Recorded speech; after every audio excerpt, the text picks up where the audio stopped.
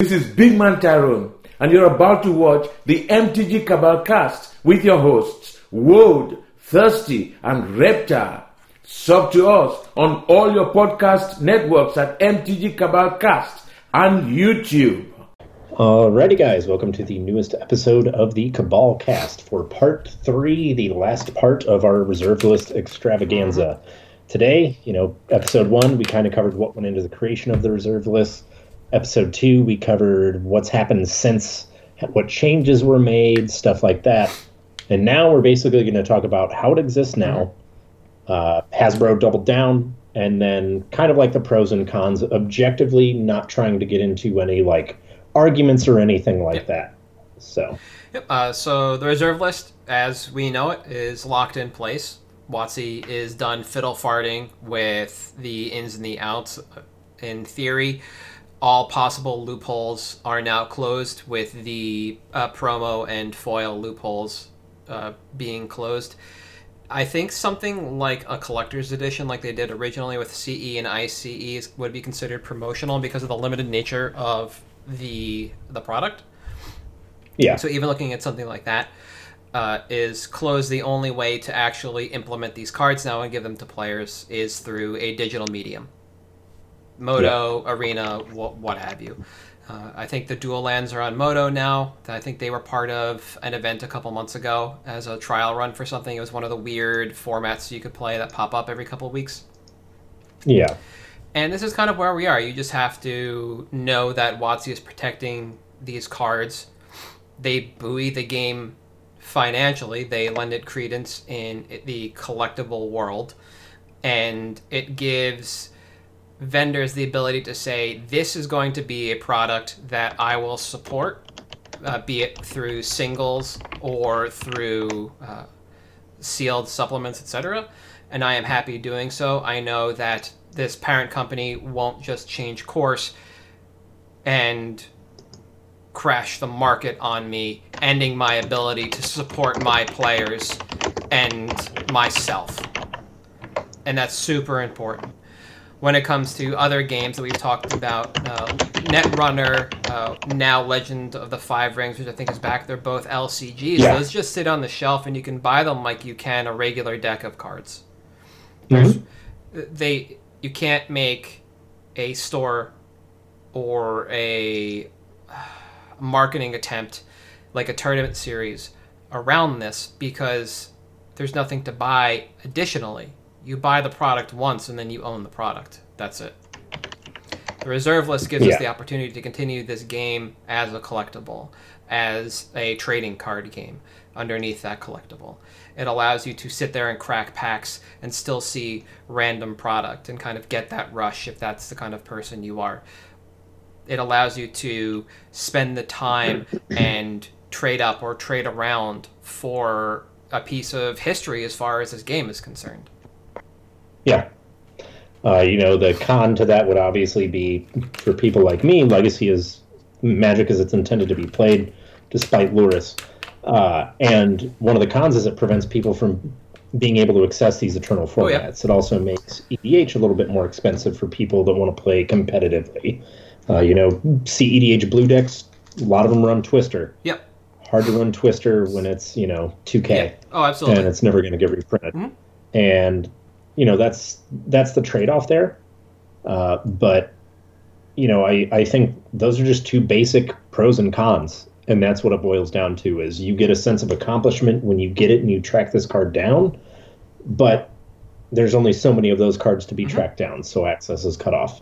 And as you'd mentioned, kind of locked in on the Reserve List now. I know there's been some content creators that have gone out and said,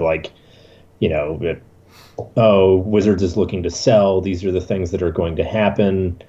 And it's, we'll see if it happes. I don't think Hasbro is going to sell Wizards.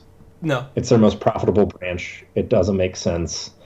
And, as long as Hasbro doubled down, which they did, when they bought Wizards of the Coast, they said, nope, that's it. We're done. The Reserve List is here to stay. We're promising you that. I don't think that's going to change. No, I don't think so either. And for all the good and the bad that it serves, the reserve list does allow this game to continue in the niche it wants to continue in. If they wanted to change the game to a living card game instead, they have to change everything about this game aside from the rules. Period, ended. And you still would have the problem of the reserve list cards. And there have been some interesting solutions. I know Ben Blyweiss posted one where essentially you could just take any number of copies of reserve list cards that you have, bring them to a WotC booth somewhere. They shred the original ones on site and give you a multiplier of the newest version. But then that still creates the issue of, well, the original ones are worth the most, and there are people out there who want to play the original art of everything. And you just continue to spiral down the same problem. And it's, while, the solution is kind of over the top in regards to shredding something physical like this and destroying a piece of history, it does go to show the lengths that you have to go, the hoops that you have to jump through to actually try and end this thing and not crumble some portion of the history of this game. Look how upset people are about losing the DCI history on their accounts. Yeah. People look back and they care about FNMs and the Grand Prix they used to play in. I know my history tracks for a while, but I'm the camp that I just don't care. If they want to get rid of it, fine. All I want to know about is how in the future I'm going to sign up for tournaments in a timely fashion at large events and small, and as a judge, what I have to do. That's all I care about. When it comes to the reserve list, you and I are in the same boat. It keeps people from playing one of our favorite formats in Legacy. The end. I think I said it before, between 4 and 6 people I can play physical Legacy with up here, no proxy.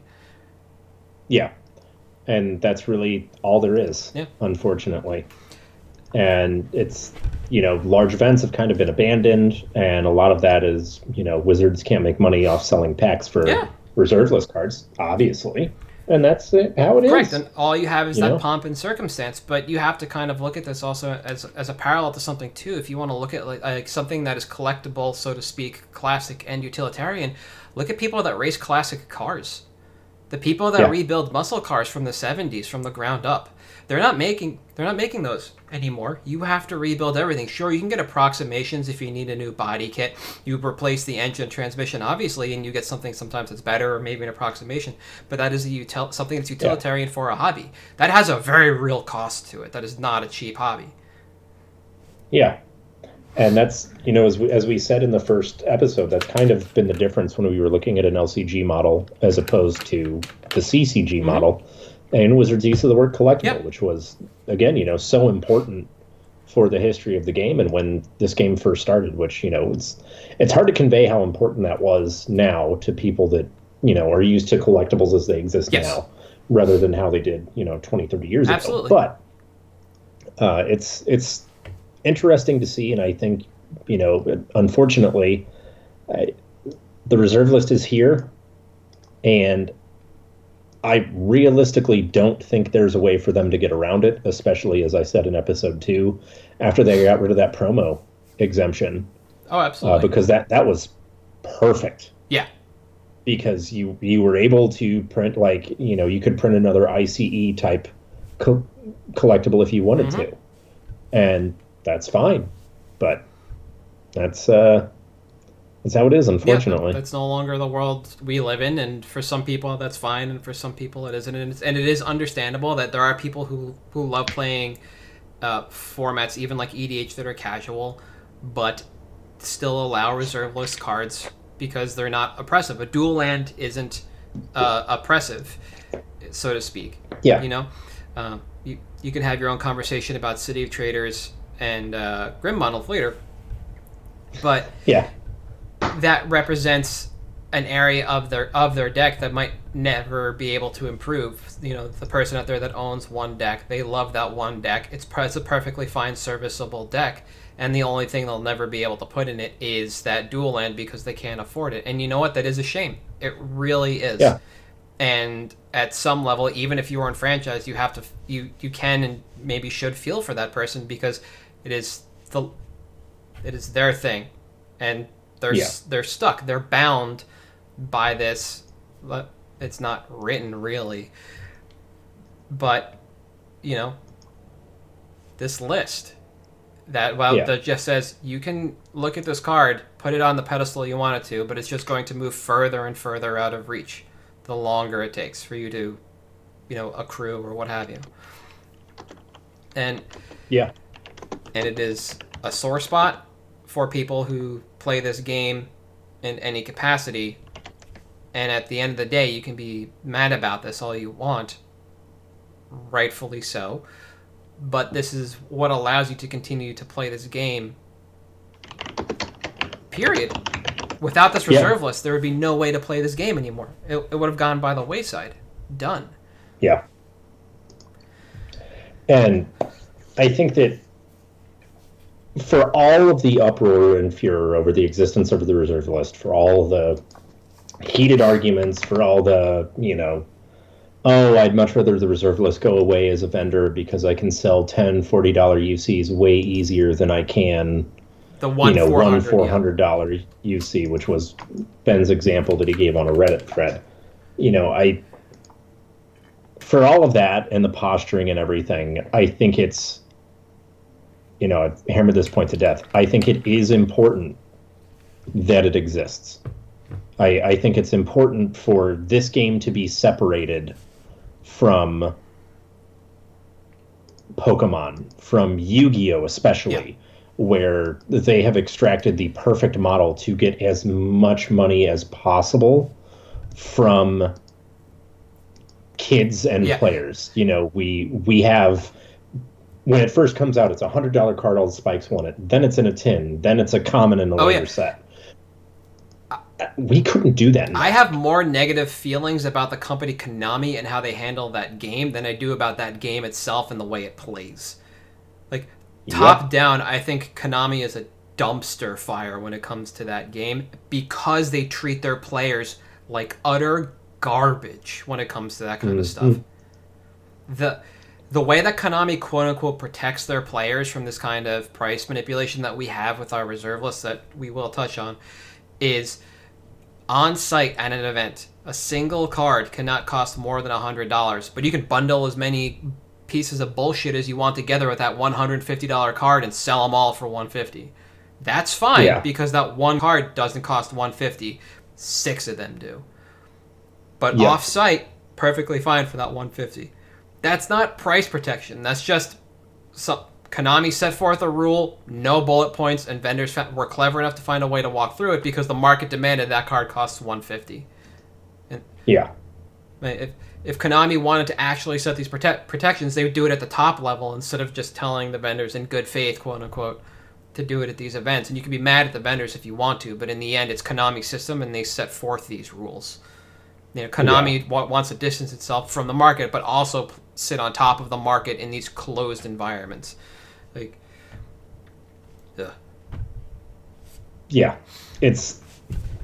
rough, but it's also been interesting to me the people that have been in both games and their perspective on both of it, because it does go both ways. 100%.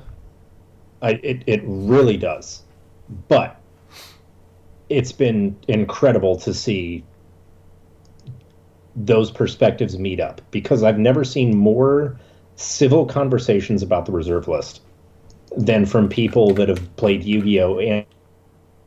and Pokemon and Magic and Vended for all three. It's incredible. I highly suggest if you have a friend that has that, ask their opinion on it, because they're more well-informed than most on the dangers of both. Oh, yeah, absolutely. The one thing that always interested me was Pokemon way back when, and I don't know when it changed, but to kind of distance itself from a secondary market, they created the idea of a Pokemon tournament that led to like the first or maybe second and third Nats was really just the best in region, and to get it was a regional Nats world system, and to get to regionals you had to play at tournament centers, and it was all round robin events. But tournament centers were things like Toys R Us. There wasn't an LGS. And I don't know who enforced the rules and who was actually a I'll put the word licensed in quotes here, adjudicator for that game. But to separate it out, to block it out from the secondary market, nothing was done at a game store level. It was all done at a place like Toys R Us where you could just buy infinite packs. And Toys R Us is a company that sells at MSRP. They're not there to gouge. So at least in that way, WotC, who did own this game at the time, worked with Nintendo and put players in that kind of environment and pulled them out of the local game store, even if packs were provided there. That is a way Magic could go. You could pull out the LGS model and reprint everything when you remove the reserve list and just let people play at a tournament center. And there are stores that have that. They just have a tournament center or a game room. And you just separate the space. Yeah.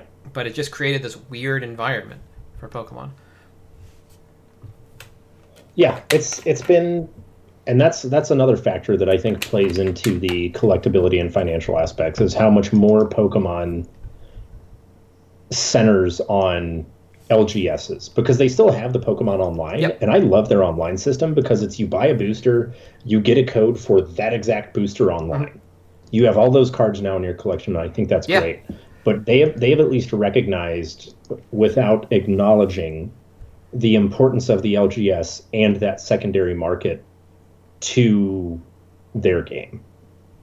Yeah. So I think that's good. No, it is. And Pokemon does things... I digress. Pokemon does things a little differently, a little more interestingly as well, because they make those promo kits too. And those are fairly widely available. And generally speaking, I think it's at least one a year is a hit in regards to the packs and the promo card contained within that sell at MSRP, and you can resell all of it for more than you bought it for. But everybody has access to these because they're a widely available product. They're easy to find. Every LGS gets infinite. All they have to do is have the demand for them, and it keeps that market flowing. And that game, Pokemon, is the game that straddles a format structure. It bridges the format structure between Magic and Yu-Gi-Oh!, where Yu-Gi-Oh! Is like legacy all the time. The only reason you can't play a card if it is illegal is because its synergistic piece was banned. The end. Yeah. Magic has this standard format that rotates through and has a bunch of older formats to play. Pokemon has standard, and that's it. So the LGS model is applicable, but it's got to churn really, really, really quickly. And I don't know anybody who carries that. They're like kind of substrate, so to speak. And without a reserve list, that kind of constant churn and no older formats allows that game to just play out the way it does, which is you have to buy everything all the time, and once it's gone, there's no longer a value to it because it's a trading card game, not a collectible card game, and they don't support anything old.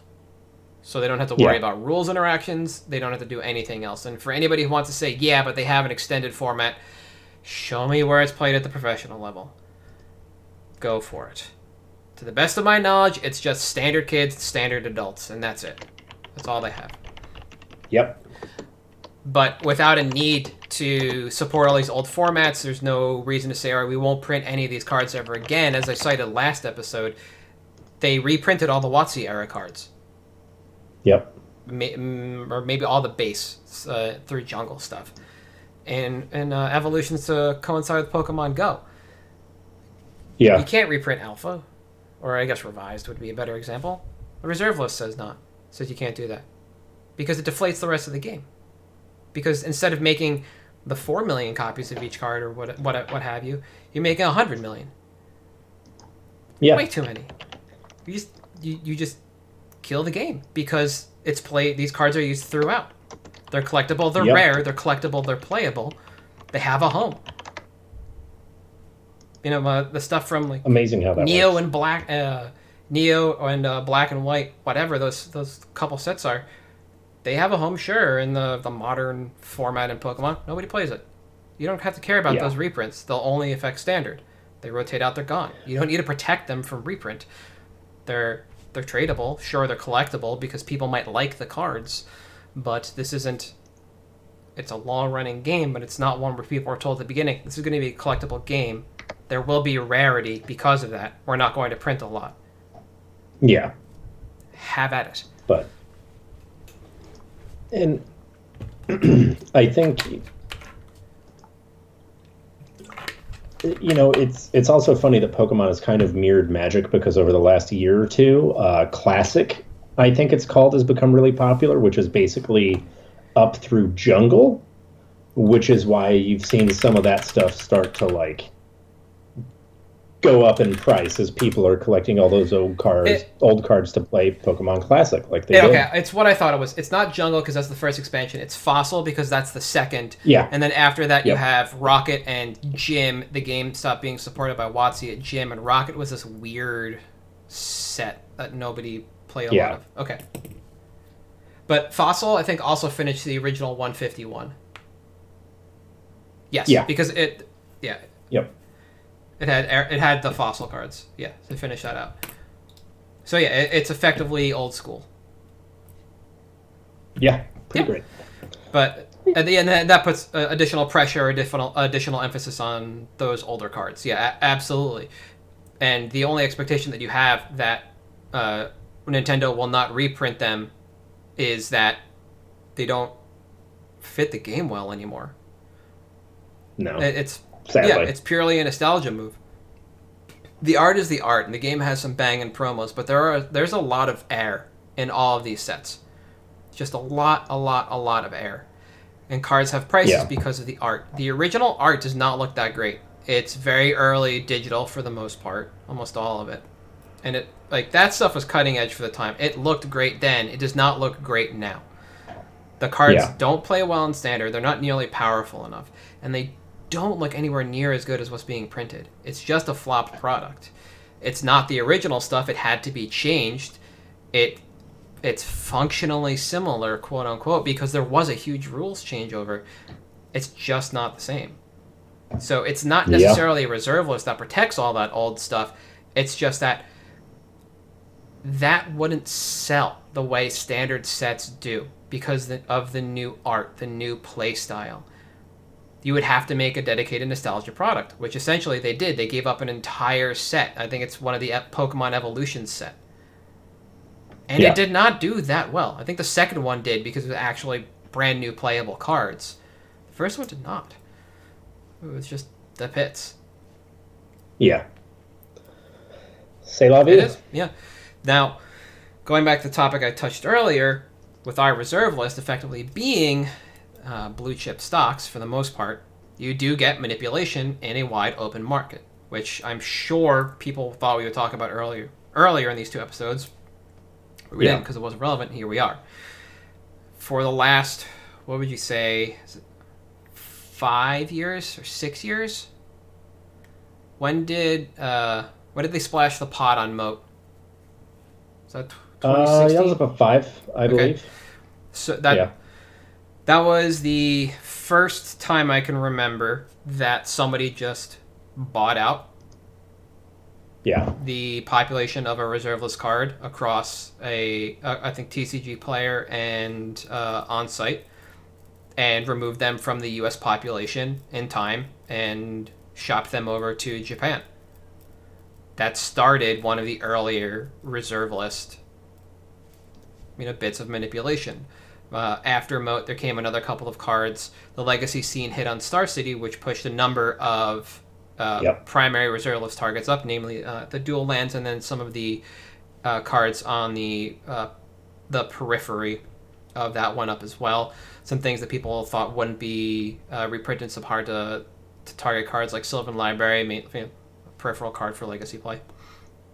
Yeah. And then we continue to have manipulation within the reserve list with the Bitcoin spike when it hit 17K a coin.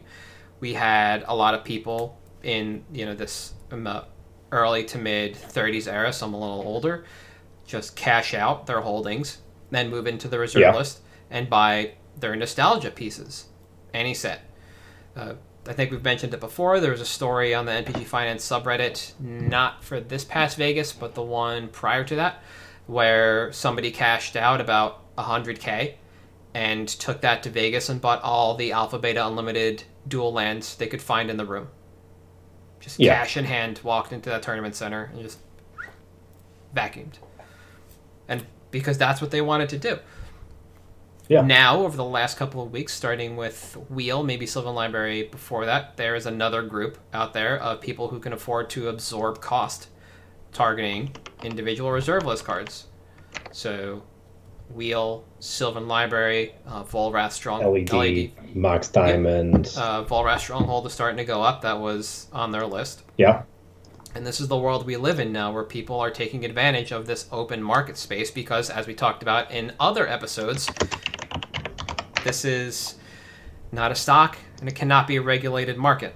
Well, it can be. They just have to try very, very hard, but there's not enough profit to be made at the end of the day to make this a regulated market. Worth doing. Yes.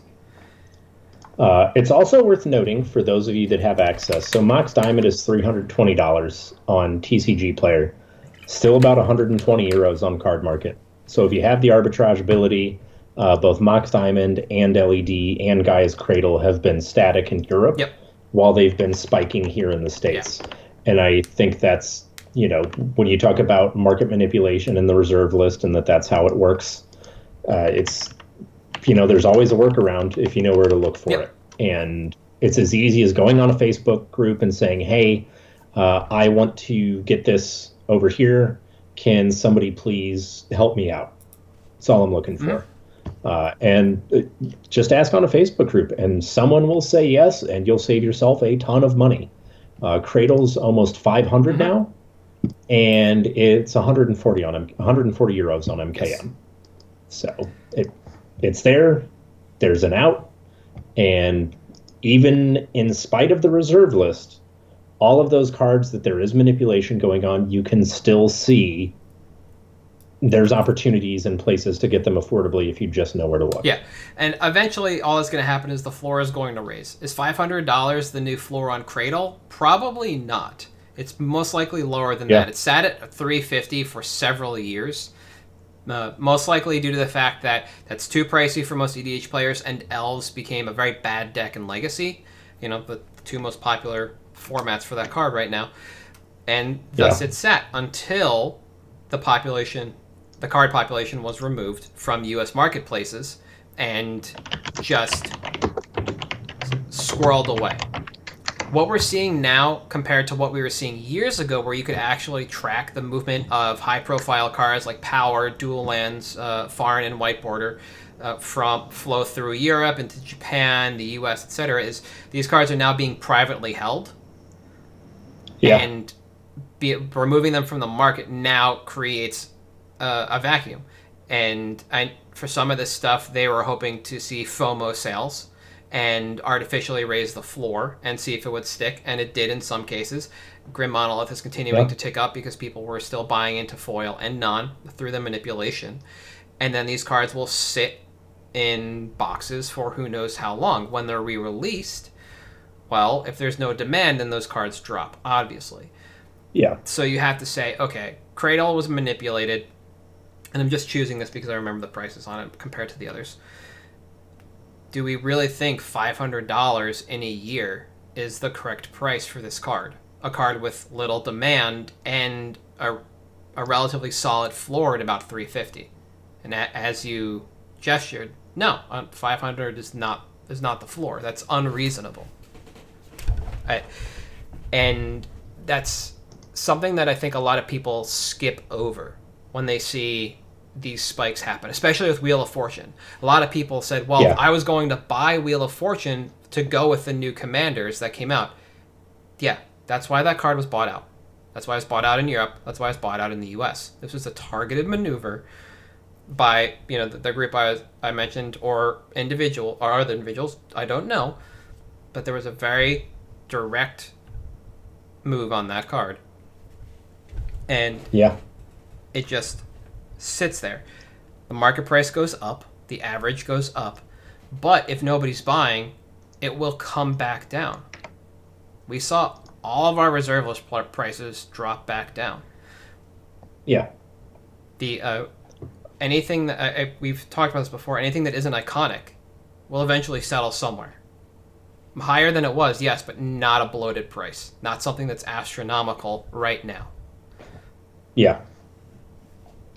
It's something that I think the outrage starts, and it's a lot of people that immediately target the reserve list as this is why we're mad, this needs to go away, without necessarily taking the long-term view of, you know what, maybe this price doesn't stick, because the nice thing is, being an unregulated market, as we touched on a few episodes ago, it will only sell for what the market will bear. So $500 for Cradle does not seem realistic. I think $250 to $300 was pretty good. And I don't think that people necessarily take that view. They just immediately go into outrage mode, and that's when all of the arguments and everything else happen. And that's how you end up with all of the discourse, yes, all of the hatred for vendors, all of the MTG finance bros are dirty, filthy pieces of garbage who shouldn't exist in our market. And it's not that bad. Maybe I'm wrong. It's just how I feel. No, but I think it's an important point to make. It's something I think that needs to be hammered home, because sometimes it's hard to separate out the emotion, because that is evocative. You were looking at this card, you wanted to buy it, maybe you had a date in mind, I've saved up enough, etc., and then all of a sudden the market just disappears out from underneath you, and now it costs 2 to 3 times what it did when you were tracking it. Yeah. And you're going to be mad about that. But you have to take that step back at some point and say, okay, if the market disappeared and there are a number of people saying, and with proof, that this is just market manipulation, well, these will be relisted in time, and when they go up, if they don't start selling for that price, they will come back down. Mm-hmm. And, time heals all wounds. It's just, time and time again, people would rather take that evocative stance. The crowd from South Park, the angry mob. Rabble, right? Yep. Because sometimes it's just easier to shake your fist and be angry then, as opposed to just being level-headed about it and say, okay, well, when these do come back on the market, they will eventually fall back into a price that is attainable for me, or a price that I am still happy to pay, because I will have something that I've been trying to get for a while. The sense of accomplishment can still be there. When it disappears and it is just, the price is just jacked to the moon and past, that's just evocative, and that's just where people want to get mad and be mad about something. It's understandable, absolutely. You just have to still be objective about this. And not everything on this reserve list is iconic and will continue to grow in price. Second Chance, I think, right? That's the Urza's Legacy. Take an extra turn if you have 5 or less life. Yeah, second chance. Yeah. Combos, quote unquote, with Hall of Heliod. I should be bringing these cards up because. Yeah, Hall of Heliod for infinite turns. Yeah. You got to do something because you're just drawing, 1 card a turn. Yeah. So second chance, you sacrifice it to take your extra turn, and then Hall of Heliod. I can never remember the name of this card from Modern Horizons. Yeah, Hall of Heliod's Generosity. Right when this card was spoiled, we moved in on second chance because this allows you, in theory, in just a blue-white deck, to take infinite turns. And you know what? That card did go up. It was for like $5 or $6. I arbitraged in from Japan, and my view on that card is eventually, because it's an enchantment that allows you to take an extra turn, it goes to the graveyard. There's now a way to recur enchantments from the graveyard. Something will happen with this card. And I moved in, and I'm at a loss right now. Not all reserve list cards are iconic, and moving a spike of the reserve list, so to speak, splashing the pot, is not the rising tide you would expect. I don't know how many Grim Feasts I have as a long-term spec, but it's a lot. Don't spec on Grim Feast. It's not iconic enough. Yeah. Speaking of iconic and reserve list mattering. So. Yeah. And playability matters too. This is all very important when you see these spikes. You can expect duels and power, Juzams, these Chaos Orb, these cards where the art was evocative of the first few years. It was all over the marketing material. These are the cards that people are going to want to search out.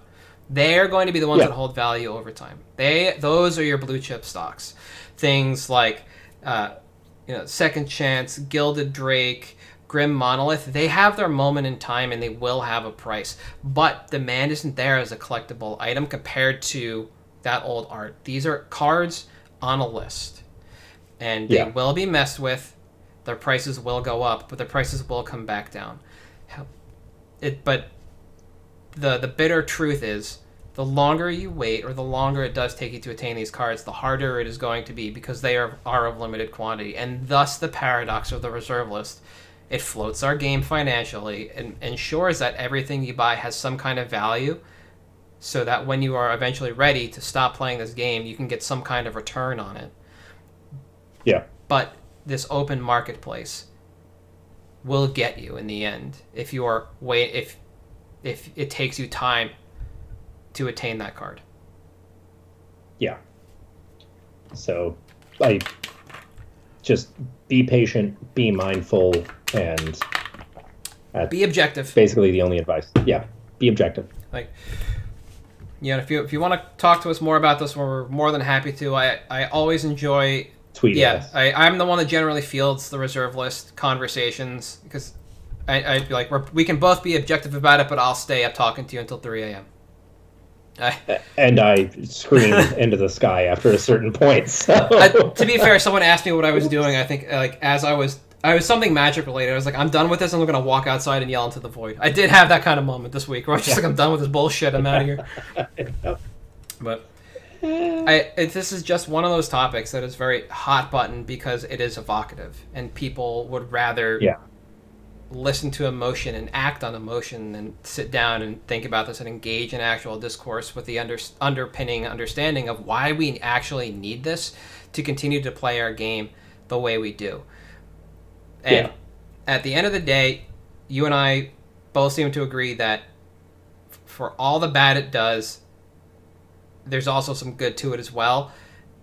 And abolishing the reserve list is not possible, not likely, and if it does happen, that's when I would assume we would be entirely digital. Oh yeah. And when you're looking at that, then it's not just the reserve list cards that see financial fuckery. I think it's the best way to put it. Well, ready for picks? Picks? Let's do it. I'll go first. So I like mine. Yeah. All right. Okay. So I'm picking what I believe to be a pillar card for the EDH format this week in Awakening Zone. I don't remember this card doing a damn thing when it was in Standard, and it sure as hell did nothing until EDH happened. It is reprinted in the original EDH set and Plane Chase 2, Plane Chase 2012, and then Plane Chase Anthologies. That's it. They've had their opportunity to reprint it again, and that recent spike on stocks that held is from January, so we didn't have the EDH lists. This still could be in the green product, but it held because it was not in any of the cards that we saw, any of the decks that we saw come up. So the reason I like this, despite the fact that CK isn't actually buying that many, they were buying 12 Rise of the Eldrazi copies at $4 cash, $5, 20 cents is, again, this was an arbitrage opportunity. If you could manage to drop ship off TCG, you could just slide it straight in there. And they were buying all versions. I just noted the Rise of Eldrazi price. So every version of this card, right? So Awakening Zone is in this interesting spot. It fits into two EDH deck camps. One I like to call base green and one base black. A base green EDH deck is one that wants to ramp fairly quickly, fairly cheaply, and just get several turns ahead by ramping early. Base black is an EDH deck that likes to play something like Grave Pact. I make a creature, it has a sacrifice clause on it, and now everybody sacks a creature. Okay? So that's what we're looking at. And when you look at the EDH data on this, on EDH Rec, what you're seeing now is this kind of obfuscation of the casual demand for this card.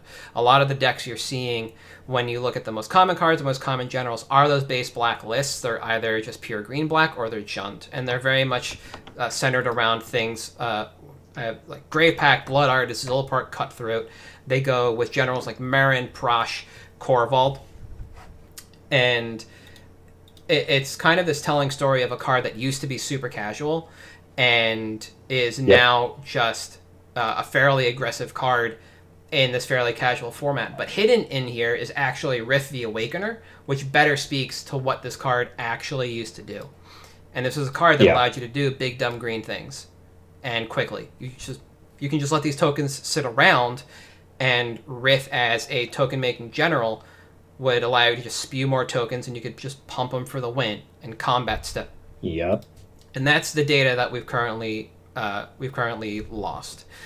Interestingly enough, every time this card has been reprinted, it is absorbed almost immediately back into or off the marketplace and into players' hands. So if this does get reprinted, this is a card that I see living through that, and demand increases because it then comes back into the forefront of player vision. Yeah. So that's kind of what I saw looking at this EDH list, was there's so much Jund sacrifice going on here, or green-black base sacrifice, that the casual player has forgotten about this card. The truly casual player has forgotten about this card. And once that truly casual player remembers that this is a card, and the price tag drops from 5 to 2, and we have demand flood back in, when those copies are then absorbed, that's when these cards go back up past 5, cresting most likely towards 10, because it has bubbled up again. People are now remembering that this is a card. And this is a card with a price history. It's been $5 before, albeit very quickly, according to stocks. But it will hold this price tag over time. It's also tied to Zendikar, so it's kind of in a weird place to reprint. Yeah, I'm not sure if we'll... Now that the Eldrazi are kind of gone, I don't think we'll see it in Zendikar, but at least as a reprint. But with the exposure, people may go look back at old Zendikar sets to try to get some flavor, and that may lead to a little bit of a boost as well. Yeah. Come return to... I guess this is the first return to Zendikar? Well, we battled. RTZ. We battled at Zendikar, remember? Oh, yeah. No, this is RTZ. Yes. Yeah, return to Zendikar. Yeah. Right. So it'll be interesting to see, because it seems like flavoring your deck is kind of the thing to do right now. Like, you can be competitive, you can be casual, you can theme your deck, whatever you want. Theming is what I've been seeing people chase down recently. People love themes. Well, now that they're giving you interesting tribes, like they're giving you more Hydras, they give you some cats to play with, they're giving you some of these weird things to do, you can now present themes a little bit better. So, yeah. This is very true. So, I like that pick. I think it's really solid, and I think it drives home on one of the main tenets of NTG finance, which is casuals drive the market. Yeah. So, and this is one of those cards, solid. like I said, that for now is a sleeper and is kind of buried behind this competitive facade. But it was, at its heart, not a competitive card. It was always that kind of, like I said, that casual thing. And that's what we're waiting on. All right, you're going to have to help me out with your pick. Yeah. Speaking of flavor, and that being the new thing. Guy Fieri over here making flavor-based picks. So something I've noticed at work that has kind of been flying off our shelves while quarantine's been happening and people have been playing more and more EDH by camera, stuff like that, we've been selling a lot of Arch Enemy cards. So, when I say Arch Enemy, I don't mean the singles, well, kind of. I mean the schemes. Yes. So my pick this week is Arch Enemy Schemes. And the reason I'm saying that is that product is completely dead. It's never coming, like, it's not coming back. They've said, hey, you know, we're done. It's over. Don't worry about it. They gave you a little bit of a reprisal of it with the Arch Enemy Nicol Bolas, right? Where it was the Planeswalker decks and then some other bullshit. Yeah, and then more bad archenemy Yeah, cards. yeah, yeah. Since then, we're done with this product, and it's something that appeals a lot to casual players. And as EDH is more and more becoming like the financial driver of Magic, you're seeing more and more opportunity for stuff like this. And I think that this is just a good opportunity to get in on something that is, frankly, it's not coming back. This may as well be reserve list at this point, similar to the dual decks. They retired the dual deck series and said, Right. hey, it's been swell, but this product isn't for us anymore. Yeah. And this is something similar to that. You're seeing these casual cards that accentuate how most EDH games go anyway, is that one person is clearly ahead and everyone just gangs up on them. Yeah, I don't know if actually a lot of people have played this format before, but it is very interesting. And it's high impact, and it allows for both CEDH and casual EDH to thrive. And I think that's one of the most unique things about it, and I think that's something that makes it very, very appealing and very, very realistic that, like, these are going to dry up. Yep. And once that happens, you're out of luck. Oh, absolutely. You need to have had them. There was a point in time where vendors were moving the plane chase planes around. When one was overstocked, another would just buy as many as they could because plane chase is a thing people were playing. Yeah. And Plane Chase is another one that, over the last year went from $40 to $70, $80 for the entire set at booths. And now we're seeing Archenemy start along a similar trajectory. Yeah. And that's why now I think is the time to get in on this stuff. And I'll admit, your route is going to be kind of rough on this. Okay. Because it's not something that regularly populates buy lists outside of like Cool Stuff, Miniature Market, and I don't even know if Card Kingdom has it. Periodically they do. Hold on. I dislike that I keep referencing it, but I joke around that, like, if you can play it on the table, Troll and Toad will sell it to you, and sure enough, they have schemes, but whether or not they're on the buy list, I don't know. Yeah. It's not something you can easily bring with you when you're trading, but Troll does buy if them. you have, okay, there you go. There's another out. If you're looking for like trades, you're probably going to have to make it known at your local game shop. Like, hey, I'm showing up. Let's play some Archenemy. If anybody wants these, I have an extra set, or this set is for trade, or whatever. Yep. But the full set is incredibly affordable right now, between $50 to $60 retail. If you can start trading for some of those from locals, if you have a store that has a bunch of them sealed on the low, go for it. I just think it's a unique opportunity that doesn't present itself often. Yep. Because it's a very accessible, limited run product that is out of print, that is a very unique way to play the game. I like that last part. Like, calling back to, again, Star City Commander series, around Halloween they always play against the Zombie Horde, which is not a creation of their own. It was a creation of somebody else's. The rule set, etc., is maintained externally. Yeah. And that's interesting and fun to watch, and it's basically similar to this, where it's everybody against one, which is, like you said, how most EDH games devolve. It's an easier way to play that too. The Zombie Horde, the Human Horde, any kind of swarm or horde maintained deck external to your own EDH collection has to be updated with every set, and it is a fun way to play the game. Archenemy changes it up because anybody at the table can just pick up the schemes and be the archenemy at any given time. And it does keep things flavorful and fun. You don't have to worry about keeping up with the newest tech for EDH when you are given essentially a god mode, kind of, is the way it's played, and it's something that you can do.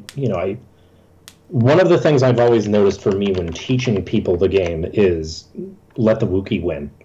You can't just destroy them; they're not going to be super pleased with that. So this is the type of thing you can give a new player, and they're probably going to do pretty well with just a precon because of how powerful these effects are. Oh yeah, absolutely. And if you've never read any of these before, they are a little bit of a pain in the behind to find. But Scheme is a card type, so if you just want to read through some of these because you want to put together your own deck, maybe you don't like all the schemes, you can actually hit Gatherer and that's a bad representation. Hit Gather and just search type Scheme, and it'll pull up all the schemes. You can read through it. Much like with Plane Chase, not all the planes are great. Curating your own Plane Chase deck is definitely the best option because the Hippodrome sucks. Boy, does it. So I have a Plane Chase deck. I bought it off eBay because I forgot that anybody sells that thing completed. Yeah. And I have my own curated version of that for when we're feeling spicy. Arch Enemy is honestly a product I forgot about. It went. I remember the Nicol Bolas bundle that came with. It's 4 decks, right? It's Bolas, Gideon Jura, Terrible Chandra, and Anissa? Maybe Lily. I don't know. I think so. I'm going to be wrong about this product, and I don't want to look it up because I didn't care. All that mattered in that set was that Gideon Jura was reprinted. That's the highlight of that Arch Enemy set. Then, and up until now, until these picks. Finding them on stocks is also a little bit difficult. You can type in the names and find it immediately. Arch Enemy does have its own designation under sets with on stocks, but it is the individual cards. It does not contain the schemes. Stocks kind of makes it difficult. Yeah, stocks and Troll and Toad track them appropriately. They're deemed oversized cards. As you can see, I have it up in stocks, and all the schemes are here, and it tells you, Arch Enemy or Arch Enemy Nicol Bolas what it came in. Of note, there are the 2 different sets. So if you want the complete one, you gotta get them both. The reprints didn't actually have everything, and then there is 1 plane for Plane Chase and 1 scheme for Arch Enemy that were LGS level only, like special event only. I think that you're gonna have to track down. But it's interesting. Like, is there? The reason I said you got to help me on this one is because there are so many schemes. And it's the type of thing that I think typically you're going to want to move as a set. That's going to be your easiest liquidity. That's going to be the easiest way to find it. Is literally just post up on Facebook or somewhere. Hey, looking for an Arch Enemy set. Go to a vendor at a GP when that resumes. Go to your LGS. Hey, do you guys have an Arch Enemy set laying around? Would you want to sell it? What would you want to do? eBay has them. I definitely checked. That's where I got my Plane Chase set, like I said. So, do you got? Does Mini sell a set or? No, they sell individually. Okay. Similar to, I know Card Kingdom sells them individually, and Cool Stuff sells them individually. Yeah. I'm going to go ahead and guess that Arch Enemy on Troll. Troll is like the only place I would ever expect a company to bundle all the odds and ends like that. Yeah. So it does not look like it. There's sealed. Fair. Yeah, Troll has the decks sealed. They do not have the schemes bundled. So same thing. It unless you want to get them off eBay in one little pack, it looks like you're going to be putting a lot of individual things in your shopping cart. So and we'll do our best to try and track this over time. We'll either pick like a signature scheme, so you have an idea of how this product is kind of floating through. Or we'll see if we can find a way to link the entire bunch of schemes. Maybe if there's something on TCG or something we can get you. But if you check on our picks spreadsheet, this way you can have an idea of what it looks like. But any way to supplement EDH is definitely something to look into. So one of those things I forgot about, and I'm surprised it took us this long to get to. So same, a little bit. Fair. But, I think it's going to be it for us this week, guys. Unless you have anything else you want to say on our way out. Nope. Stay safe out there, guys. That's about it. So we are at MTG Cabalcast on Twitter, Facebook, Patreon, and we will be opening up. Well, not opening. It still is open at the end of May. I think it is. Yeah. We have a podcast. Literally, Sunday, May 31st. That will. Yes. Essentially, midnight will be the last day to be entered into our Ikoria giveaway. So, if you want to be a patron, jump in on that. You have between $1 now and then. $1 gets you entry into that. And we are, again, available for comment if you want to yell at us in capital letters about the reserve list. But I am at Halt. I am Reptar on Twitter. You are at Thirsty Sizzler. We'll see you guys next week. See ya.